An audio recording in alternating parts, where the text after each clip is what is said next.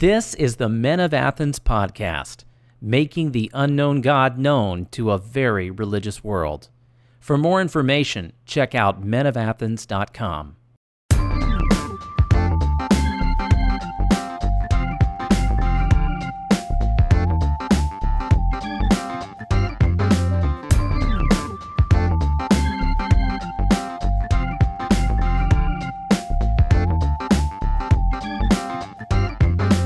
Welcome to the Men of Athens podcast. I'm Thomas Lawson. I'm Dave Barry. Dave, good to see you again. It's good to see you too. Yeah, we've taken the last 2 weeks off, I want to say.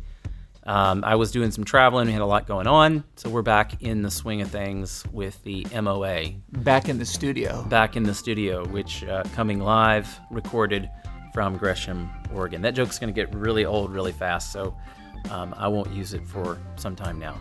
I like the abbreviation MOA, Men of Athens, MOA. Should we get some hats with that on there? Well, it's kind of like DOA. Oh, it's the first thing that comes to mind. Never mind. Bad analogy. Yeah, the Men of Athens podcast. So a couple of quick things here to talk about. Oh, you're starting early today. All right. Anyway, so you can subscribe on iTunes. We're over 100 subscribers. That means we have this massive audience out there that is listening, literally hanging on our every word. How do you know those aren't like, what are they called? Bots? Bots and trolls? Troll bots? No, the way the subscription process works, I don't think that's how it works. I do have my friend up in Alberta, Canada, who listens to our podcast. Shout out to Joel. Hey, Joel. Does Joel own like 7 iDevices and he subscribed on all of them? No, but he apparently waits with bated breath for every episode that comes out. He says he really likes it, so I appreciate it. Thanks, Joel. Yes. Bated breath. Bated breath. That was articulate and beautiful. Thank you. Thank you very much. You can subscribe on iTunes. Unfortunately, because we switched platforms with the podcast, you can't subscribe on Google Play anymore. We switched over to a service called Anchor.fm. You can, of course, if you've got an Android device, you can download the Anchor.fm app. It's free, and subscribe to our podcast on there. Or you can find us online, menofathens.com. And also, we've got a new segment today. Today, you're getting 2 for 1 on this podcast. So this is like the official podcast. This is the official episode that we're going to be talking about today. But we have a new segment that we just decided we needed to come up with called Off the Cuff. So it's MOAOTC, or how did you call it? Moatk. Whatever.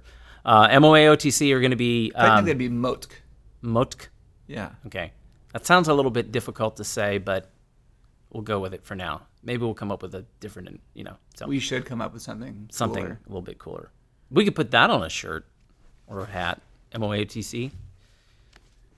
We should turn it into like our own gang sign with our hands. Have you ever seen my Calvinist gang sign?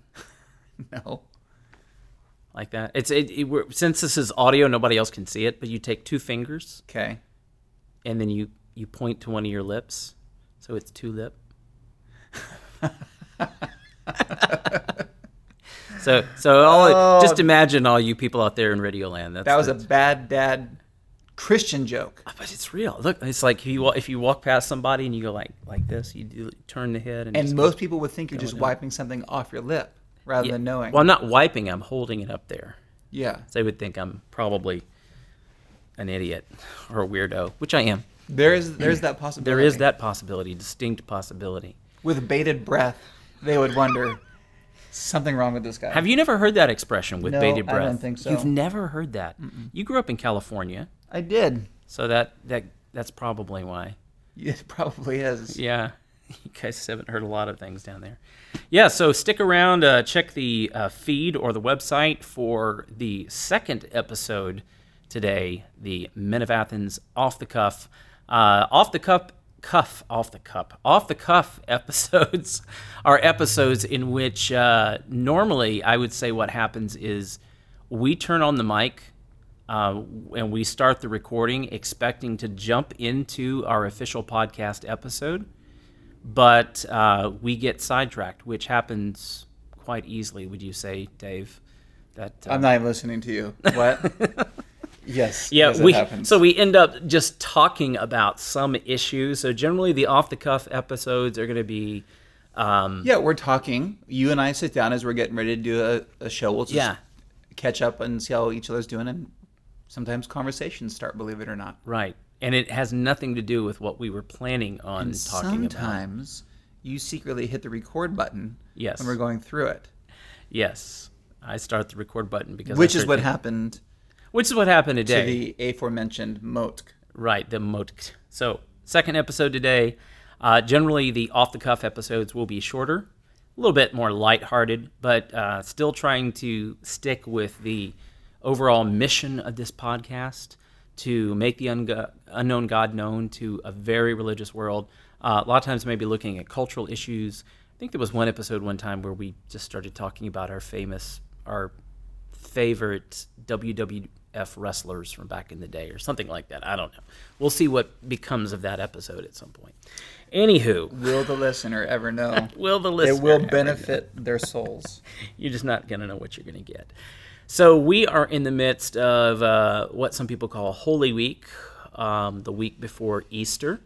Easter, of course, one of the big two holidays, one of the holidays of the big two, Christmas and Easter. Coming up this Sunday, a lot of people are going to be coming to church. A lot of people are going to be going to church that don't necessarily go on a regular basis because it's the thing to do in the United States, North America. But we're going to be talking specifically about the resurrection, asking the question today, why does the resurrection matter? Dave. So when you floated that topic, one of the first things that came to mind was 1 Corinthians 15. And 1 Corinthians chapter 15 is all about the resurrection. And so just picking up in verse 12, I'll just read a few brief verses. He says, if Christ is proclaimed as raised from the dead, how can some of you say that there is no resurrection from the dead? But if there is no resurrection of the dead, then not even Christ has been raised. And if Christ has not been raised, then our preaching is in vain, and your faith is in vain. We are even found to be misrepresenting God, because we testified about God that he raised Christ, whom he did not raise, if it is true that the dead are not raised. For if the dead are not raised, not even Christ has been raised. And if Christ has not been raised, your faith is futile and you're still in your sins. Then those also who have fallen asleep in Christ have perished. If in Christ we have hope in this life only, we are of all people the most to be pitied. So that statement right there, that passage in 1 Corinthians, the Apostle Paul hinges the entire Christian faith, the validity of the New Testament, on the resurrection of Jesus Christ. If Jesus did not raise from the grave, we are still dead in our trespasses and sins, and we should be pitied among all human beings because we're the fools who've been duped into thinking that Jesus was God in the flesh, died for our sins on the cross, rose from the grave, and is coming back for us. A literal resurrection. Literal. Yeah. He didn't raise from the grave in my heart. He didn't raise from the grave metaphorically. He didn't ascend to a higher plane of consciousness, or whatever spin you want it. Here was a guy who was brutally treated and tortured, died an excruciating death. They invented the word excruciating to describe death by crucifixion. And then his body was rotting in the tomb, a corpse, 3 days dead. And then he got up. He rose from the grave. So he wasn't resuscitated. He didn't fall into a lake and freeze and then get revived 3 days later. He was dead and rotting. And then God did the miracle of all miracles, where he took someone who was dead and resurrected them. Yeah. Before this episode, kind of in preparation for it, I was doing a little searching around on the internet, and everything on the internet's true. I mean, it has to be. Oh yeah. No, but this does come from a reputable source. So it was a poll done by the BBC in the United Kingdom, and the results of the poll were, I'm summarizing this, but the results of the poll were that roughly 25% of professing Christians do not believe in a literal resurrection. And when you get in the United States and Canada, North America, you find a much higher percentage that do believe in the resurrection, but you still, in some of the more mainline progressive/liberal denominations, find a large percentage of people who actually don't believe in a physical resurrection, that Christ literally rose from the dead.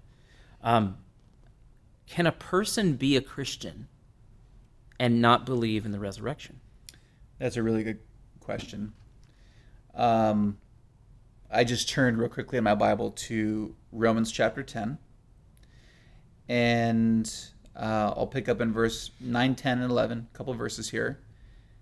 It says, if you confess with your mouth that Jesus is Lord and believe in your heart that God raised him from the dead, you will be saved. Mm-hmm. For with the heart one believes and is justified, and with the mouth one confesses and is saved. For the scripture says, everyone who believes in him, Jesus, will not be put to shame. For there is no distinction between Jew or Greek or anybody. For the same Lord is Lord of all, bestowing his riches on all who call on him. For everyone who calls on the name of the Lord will be saved. So verse 10, for with the heart one believes and is justified. Then in the previous verse he says that you believe in your heart that God raised him from the dead.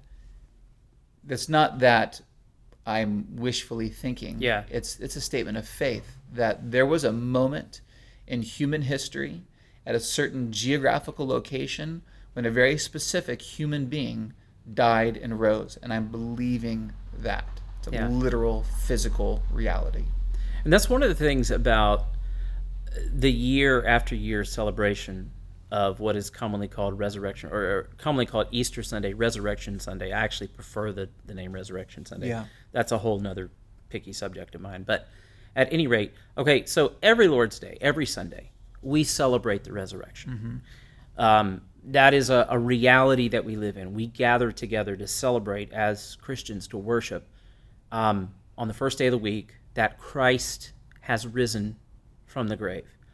The thing, though, that I do particularly like about Resurrection Sunday is that there is a marking of an actual historical event. Mm-hmm. So, last Sunday when we met, Christ was no less risen on that day as he will be here coming up this coming Sunday when we have Resurrection Sunday. But it does, I think, highlight and stress the point that it was a real historical event. And I think one of the things that kind of baffles me about reading some of those statistics about Christians in the United States, in Europe, Western Europe, not believing in a literal resurrection. Now, if you're an atheist or an agnostic, I get it. Okay, so if you say, I'm not really sure God exists, then I can understand not believing in a literal resurrection, at least from that perspective. But if you believe in the divine, if you believe in the miraculous, I don't understand why someone would have such a hard time. Like, they'll say, well, I do believe in God. I believe in the existence of God. I believe in miracles. I believe in those things, but I don't believe in the resurrection. It's like, what? Was it any harder? Would it be any more difficult for God to raise Christ from the dead than for him to do anything else that he's done that is miraculous and great?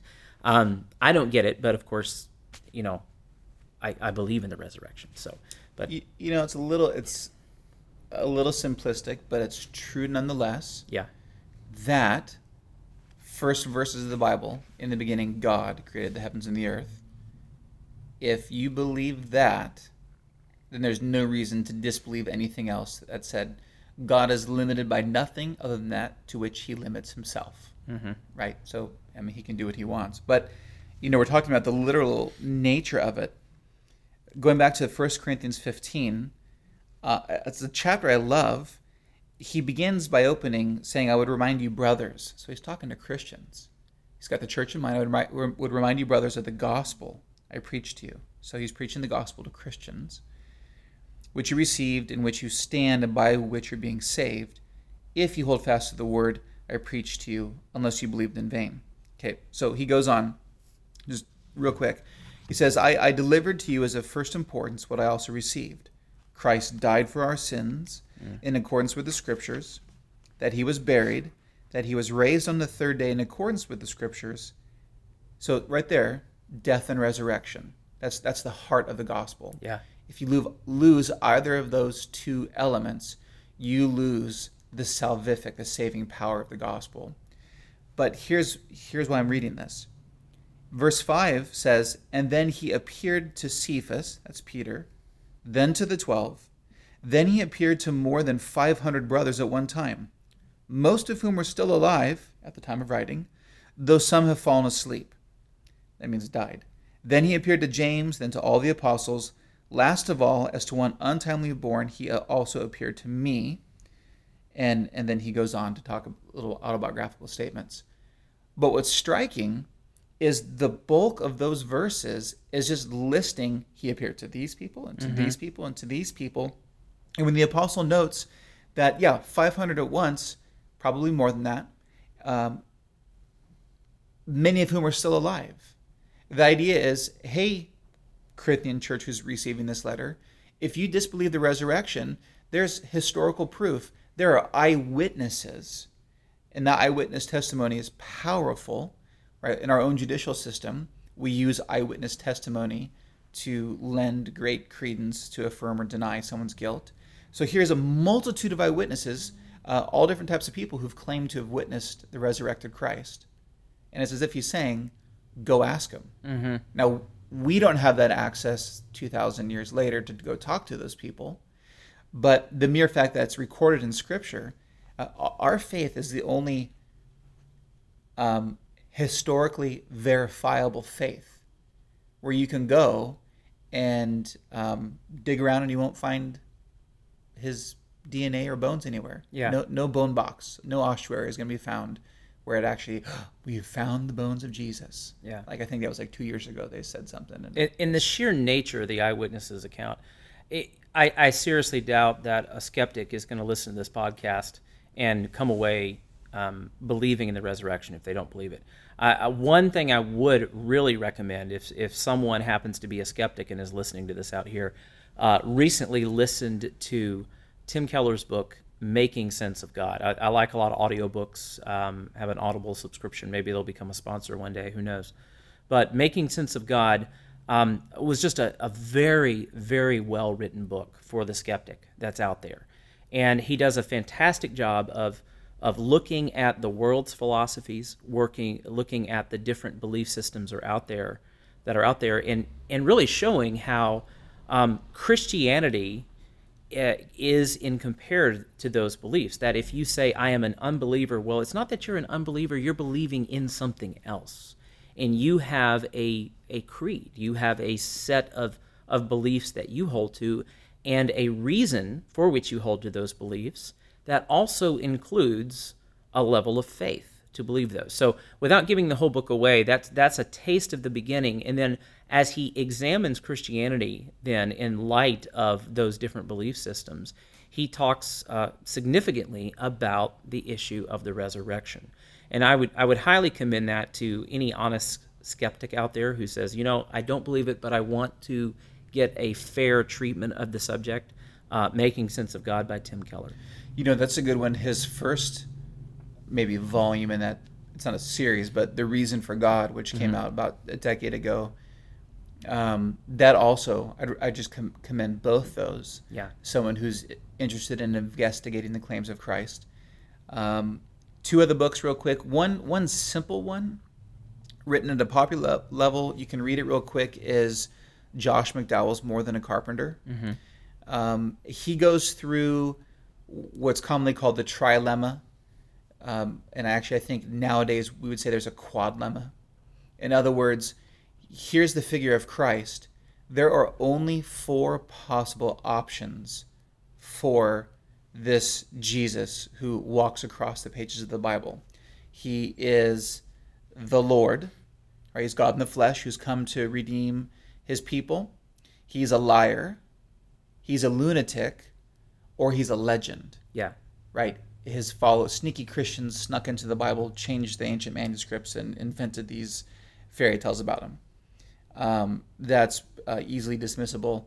And it's interesting to just do a thought problem to think through the ramifications. Okay, we're talking about a resurrection that is utterly fantastic in every sense of the word. One, that it's real. We believe it by faith, but we believe it with an intelligent faith and a reasoned faith, right? This isn't a blind faith. There's actually, you can work through this and think, okay, the religious leaders during the day, there was a reason they killed Jesus. They didn't like him. They didn't like what he was saying or claiming, and they didn't like his following.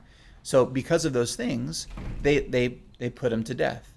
Well, when they tried to stamp out that fire, the sparks spread, and then Christianity exploded. So if the disciples are walking around talking about, we've seen the risen Lord Christ, and repent and believe in him, believe what God's word says, they could have walked over to the tomb where they had the Roman guards, rolled back the stone, and produced his body. Yeah. They didn't do that. The Romans, who ultimately ended up persecuting Christians, could have done the same thing, and they didn't. They tried to circulate a rumor that the Christians stole his body, but then how do these Christians overpower all the Roman guards and move the stone? And then, so if they did steal the body, let's entertain that option, which I don't think is an option, but it's an option. Then the question becomes, here are these people who are actually walking around facing the most intense persecution. They are ejected and rejected from their culture. They're ostracized from their families. They're in an Eastern culture that's going to be more shame honor based. So they're shamed, they're shunned, they're removed out of their families. They are considered the lowest of low. They're betraying their entire religious system, so they're being told. And then many of them were persecuted, imprisoned, beaten, and then even the disciples of Jesus, if history and legend is accurate, John's boiled in oil, but doesn't die and is cast to an island. The Apostle Paul is beheaded. Peter is crucified upside down. I mean, others of them. So you think about the excruciating death these people went through. Yeah. And to the man and to the woman, none of them broke and said, okay, just kidding.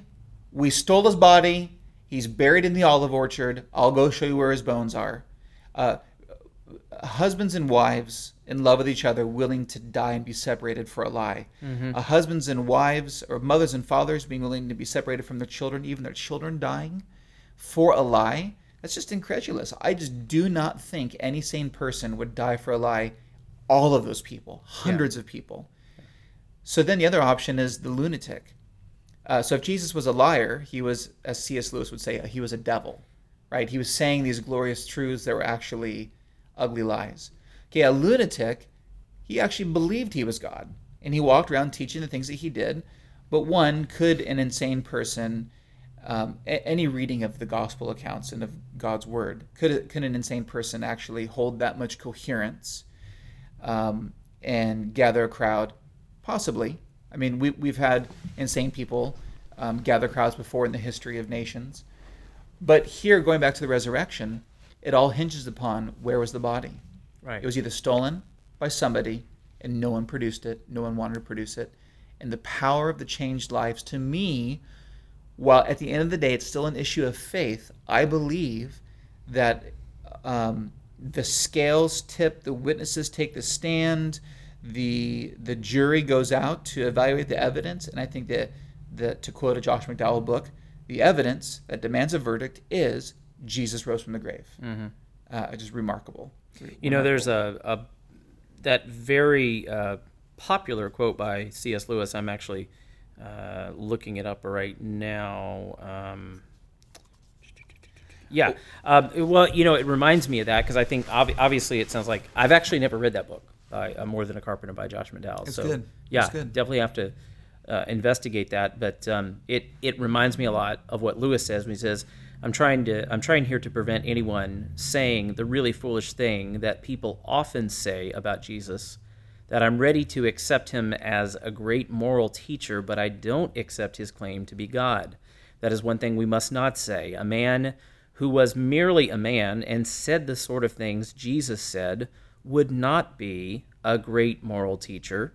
He would either be a lunatic on the level with a man who says he's a poached egg, or else he would be the devil of hell. You must make your choice. Either this man was and is the Son of God, or else a madman, or something worse. You can shut him up for a fool, you can spit at him and kill him as a demon, or you can fall at his feet and call him Lord and God. But let us not come with any patronizing nonsense about his being a great human teacher. He has not left that open to us. He did not intend to. And in that That's quote, good. it's carried in there. Yeah, you are faced with this choice. You don't say, "Why I see Jesus as a great moral teacher," which many people say. Yeah. From other religions, unbelievers even. Jesus doesn't leave that option open to us. Yeah. And one of the things he said was he was going to rise again from the dead. So you either have to reject him as a lunatic, or you have to accept that he was the Son of God and that what he said was true. And one of those things was he was going to rise from the dead. Yeah. And that's the beauty of the miracle. I mean, that's what's so miraculous about this, that death has been overcome. I mean, in even in Paul's day, people were having a lot of trouble swallowing this. The name of this podcast is Men of Athens. Paul was, Acts chapter 17, making his defense before the Areopagus. He had gone around, he had viewed the idols in the city, had been grieved by them. When given the opportunity, he proclaimed to them the unknown God. And at the end of his discourse, he talks about the resurrection of the dead. Acts chapter 17, what does it say? When they heard about the resurrection of the dead, some mocked. But others said, we will hear you again about this. So even in Paul's day, the idea of bringing up that a man physically came back from the dead was bizarre. Was loony to them. Nothing's changed since that time. It's still in people's minds. What's amazing, so now, not just assuming, so our assumption is the resurrection is I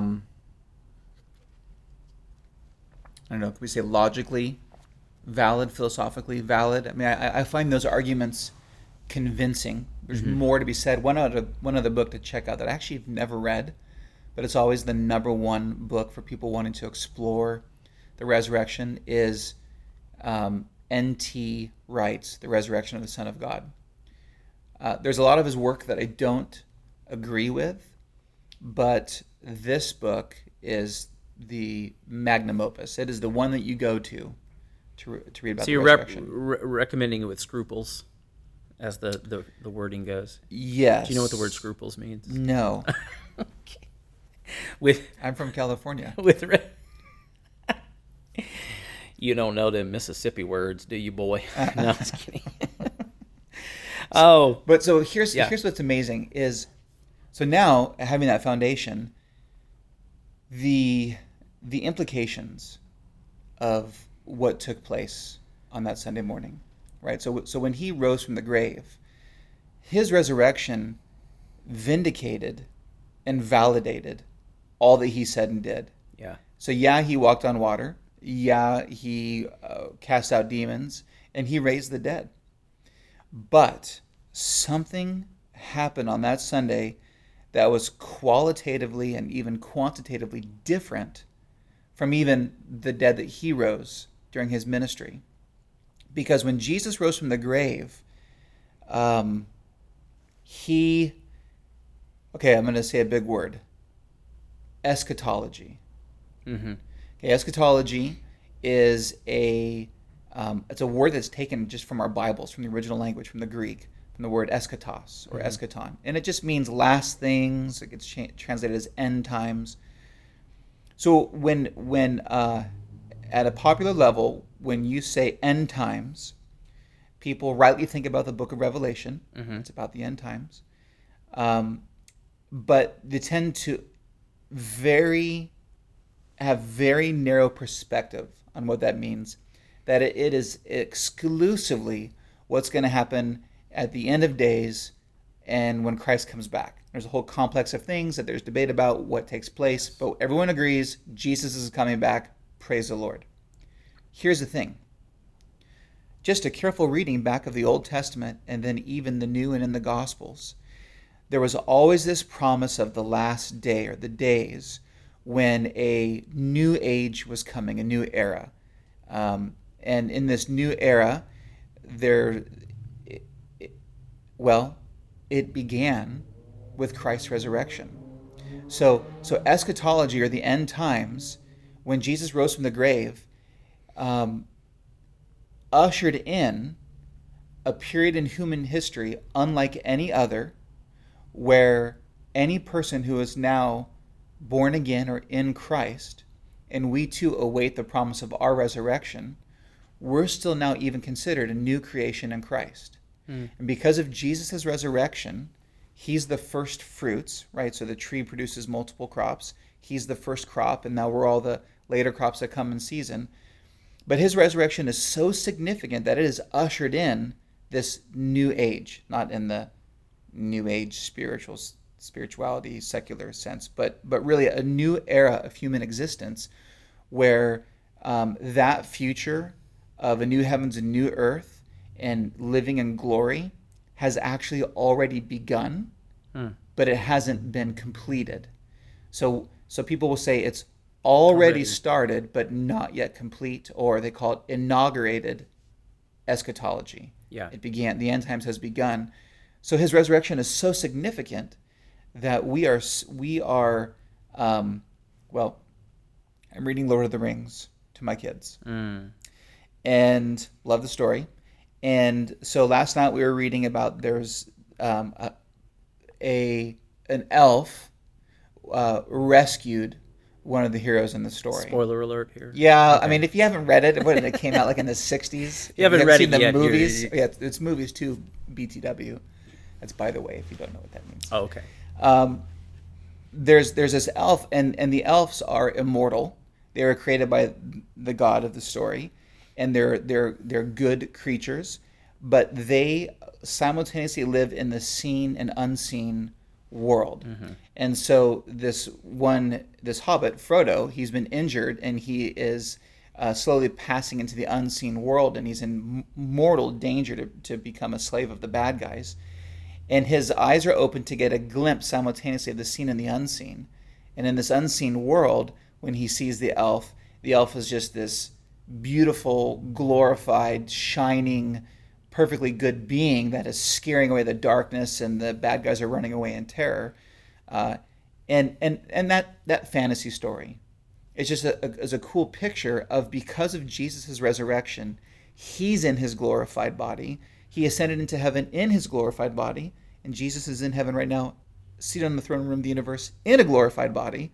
But here we are in this in-between awkwardness. Yeah. And when I was reading that in the story, I thought that's kind of an interesting picture to think about, how we're already that glorified being, but not yet. Not yet, yeah.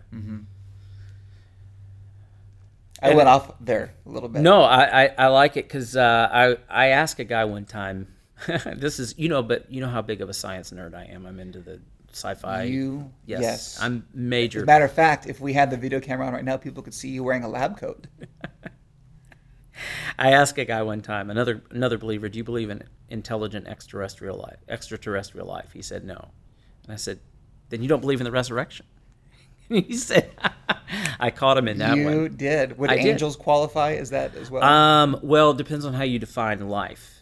Okay. If you're defining it as biological life, right now there is indeed extraterrestrial, intelligent biological life. I mean, Christ is raised from the dead. There is a real human being in the heavens out there, in the throne room. Okay, yeah. So just so no one misunderstands what you're saying.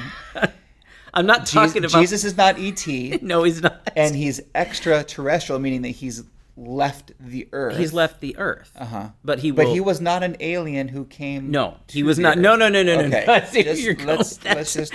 No. It's a funny way of asking. It was kind of one of those just kind of science nerd jokes. Okay, so don't worry. No, I don't believe Jesus was extraterrestrial. I was waiting with bated breath to see what you were going to say there. No, I see. Yeah, it's not a. Oh my goodness, I think that was actually a line from Star Trek or something like that, where somebody said, "Have you ever read it in the original read the Bible in the original Klingon or something?" Of course, I don't believe that nonsense. Okay. But yeah, not talking about that. It's a funny way that a science nerd would joke about saying, "Do you believe in the resurrection?" Yeah. Okay. You follow me now? Yes. Mostly. I'm a couple steps behind you. I'm gonna have you over to watch some sci-fi sometime. I'm going to Star Trek you. Yes. Okay.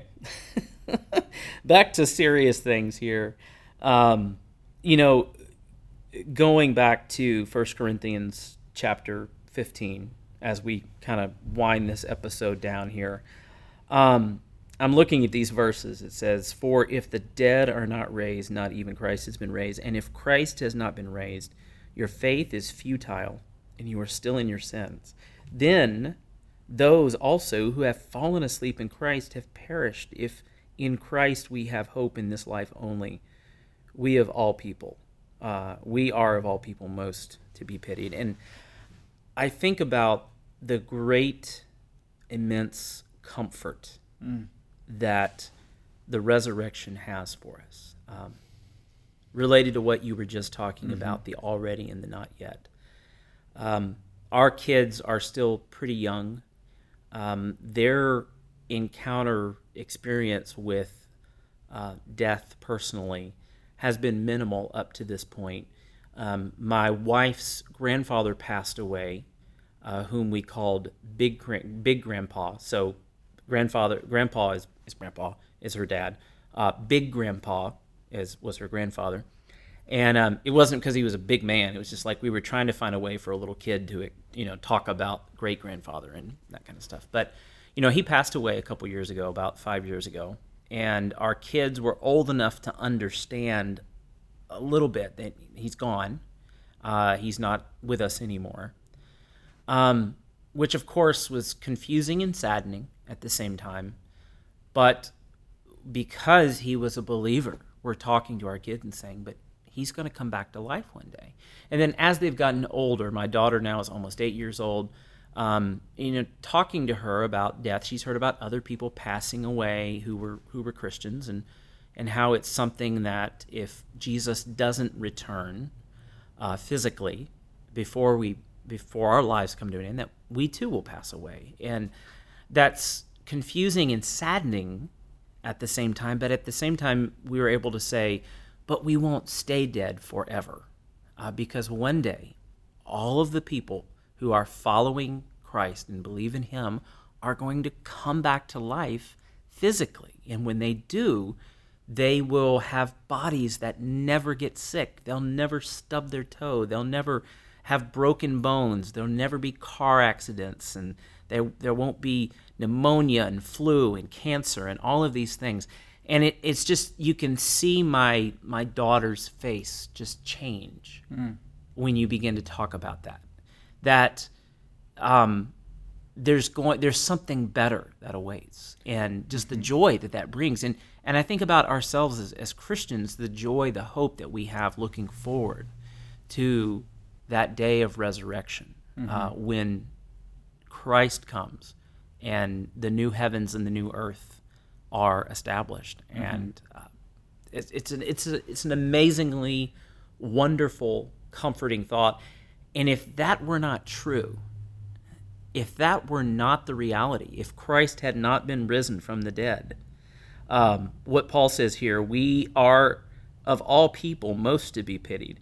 How miserable that would be if we had no hope of resurrection beyond this life. Yeah, I mean that's the operative word. For a Christian, the word hope is not synonymous with wish. Oh, I really wish that's going to happen. Hope is it's the Christmas tree that has presents underneath it and it has your name on it, but it's December 17th.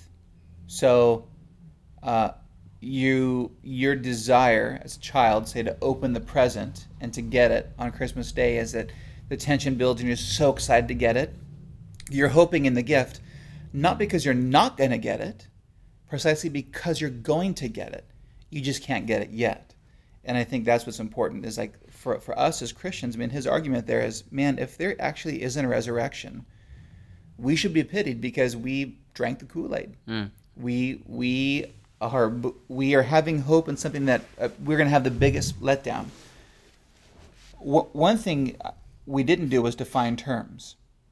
Resurrection is the reunion of body and soul, or body and spirit. Yeah. So to nuance things, if a believer was to die in this moment, their body would go into the grave, or potentially be cremated, I suppose. But Scripture says to be absent from the body is to be present with the Lord. So their spirit goes to immediately be with the Lord. Right. And it's that day of resurrection that's coming in the future for actually all people. So believers and non-believers, everybody will be resurrected, but at different times. Revelation, as you're reading it, there's when people who've refused to believe the gospel, they get what's called the second resurrection. So Jesus was resurrected. His decaying body was we believe he had a glorified body when he rose. He walked. He could be touched. He ate. He was hungry. He drank, and yet he either walked through a wall or miraculously was transported through a wall. However that worked, he was able to veil his appearance to not be recognized who he was, and then unveil himself. It wasn't like a changing anything, but his resurrection was the reunion of his soul and spirit. His spirit. I'm using soul and spirit interchangeably. Yeah. So his immaterial was reunited with the material part of his being, and then he went into heaven 40 days later. So what I was saying was, just to clarify, because this comes up a lot. Okay, so we die, and we're separated from our body. What happens to our spirit? I believe Scripture teaches that if you're a believer, you immediately go to be absent from the body, to be present with the Lord. Whereas those who don't know Christ are ushered into a place called Gehenna, or hell, or Sheol, which is a place of judgment and punishment. John 17 says that if we haven't believed the gospel, we're judged already. So there's a point in the future when Christians will be reunited with their bodies and brought into... with new bodies. Yeah, or new bodies, renewed bodies. I mean, the fun question is, I take my cues that they knew it was Jesus because he looked like himself. I think that when he veiled himself and they couldn't recognize him, that there was a unique work of the Spirit taking place in that unique period of time. But when you and I are together in glory in our glorified bodies, I'm going to know that this is Thomas. Yeah. Your name will be Thomas, I think. And it's not like we are transformed into something different. I think we're going to be far more similar than dissimilar. Yeah. But like you said, no pain, sorrow, suffering, mourning, for the former things have passed away, no more tears. We're not being raised like zombies. We're not bones. And people who have been cremated aren't going to be dust floating in the air. It's a physical, real, renewed or new body, however you want to term that. Yeah. So, because I've heard people ask the question, what about Christians who have been cremated? What's going to happen with... Well, the same miracle that will restore your decayed body if you were put in a casket and buried underground is the same miracle that will take place for a person who was cremated. Yeah. Is it going to be the same atoms and molecules? I kind of think so, but maybe not. I mean, if you've decayed and if someone died 1,700 years ago, yeah, I mean they're Yeah, they're decayed. They're all over the Yeah. place. So, so however the Lord's going to do that, but if so, I think that's important. Just thinking about that resurrection. So, what's amazing for us is this means that for the Christian, death no longer has the final say. In fact, at the end of days, death. Well, John Owen has a book, "The Death of Death In the depth. in the Death of Christ." Yeah. Oh, I love those words. Yeah. The death of death and the death of Christ. And Jesus' resurrection, his crucifixion and resurrection, was the death sentence for death itself. So the Bible describes death being thrown into the lake of fire at the end of days, at the great white throne judgment. And so that means that even if we die, our immaterial being goes to be in the presence of the Lord. And how time transpires and all that stuff, I have no idea. Will it seem like a long time for us? I have no idea. But it's amazing to think. So our hope then is in this resurrected Lord, who is going to give us resurrected bodies and finally save us. Not in the sense that we aren't saved now, but that our salvation has an endpoint called glorification when we're in glory. Yeah. So that hope is so significant. You know, this hope is so beautiful, and we've talked on and off this episode as we wrap it up here about, you know, people who've been skeptical. I forgot something. What? Oh, go ahead. Unbelievers are also resurrected. Yeah. And they enter not into glory, but into judgment in their physical bodies for all eternity. So just those 2 points. No, God created human beings. We are embodied souls. We are immaterial and material combined into one. That's what makes us. But 17 billion years from now, there'll be resurrected people in glory and resurrected people in judgment. In judgment, yeah. Yeah. No, thanks for clarifying that. And what I was going to say was that I listen to atheists sometimes, not because I want to necessarily glean their worldview, but again, want to know what they're thinking. And three prominent ones that come to mind as we've talked about this today. Entertainer Penn Jillette, who is actually quite an intelligent, articulate guy. What's their name? Penn Jillette. Penn and Teller. Have you ever heard of that okay. combo team? Okay. Actor Ricky Gervais and Charles Templeton. And they have three things in common. Charles Templeton was a Christian evangelist that worked with Billy Graham turned atheist. So in all three of those cases, I'll give you an example. Penn Jillette, he does podcast and video podcasts and stuff, talks about how he really wishes that the Bible was true. He really wishes that Jesus was real and that he rose from the dead. Ricky Gervais, the same sentiment expressed, paraphrasing, talking about, I wish it was true. I wish there was a God. I mean, that's how his hope and feelings are. He wishes that were true. And Charles Templeton, interviewed years and years later after he had rejected the faith, walked away, professed to be an atheist, and was asked by a reporter, what do you miss anything about it? And he's like, I miss Jesus. He had ceased to believe in Jesus. And of course, depending on your theological perspective, did he ever really believe in him in the first place? But at least in his mind, even though he was a professing atheist, still longed for that beautiful story of the Son of God coming back to life again and being our hope. So we as Christians are not of all people to be pitied. Yeah, amen. We have that hope. So as we come to this Sunday, perhaps you're listening to this after Easter Sunday, hey, you don't have to stop the celebration. Every Sunday, there's the gathering of God's people where we celebrate that Christ has risen from the dead. And so I encourage you, be encouraged with that. And you got one more thing for us, Dave? You know what? This Easter Sunday, our church has the blessing of having a bunch of baptisms taking place. I'm looking forward to that. And what's amazing is that picture of baptism, Romans 6, is just as Jesus died on the cross and went into the grave and rose to new life, that Christian baptism among other things, is that portrait of dying with Christ, going into the grave, dying with him, sins washed away, and then rising to new life. Not in a new glorified body yet, but that we're going to see those believers get immersed, and when they rise, that's a reminder to us spectating, a resurrection is coming. Yeah. And then my new brother and sisters' resurrections are coming.